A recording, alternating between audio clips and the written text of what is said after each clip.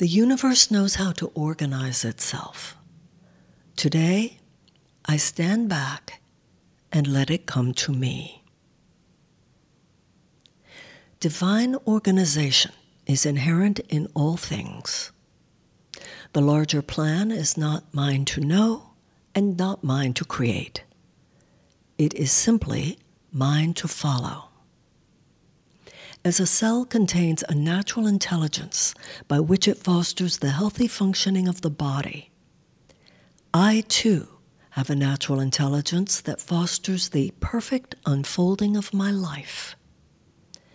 My natural intelligence is love, and as long as I cleave to that love, and to that only, all things good and true and peaceful will find their way to me.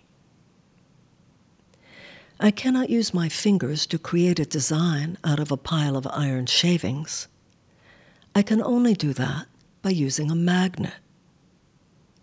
That magnet is the love within me, attracting naturally the most positive events for myself and for those around me.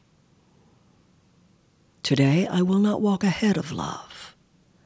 Rather, I will trust that as I rest content within my heart, the universe will automatically find a way to lift me up and bring me peace.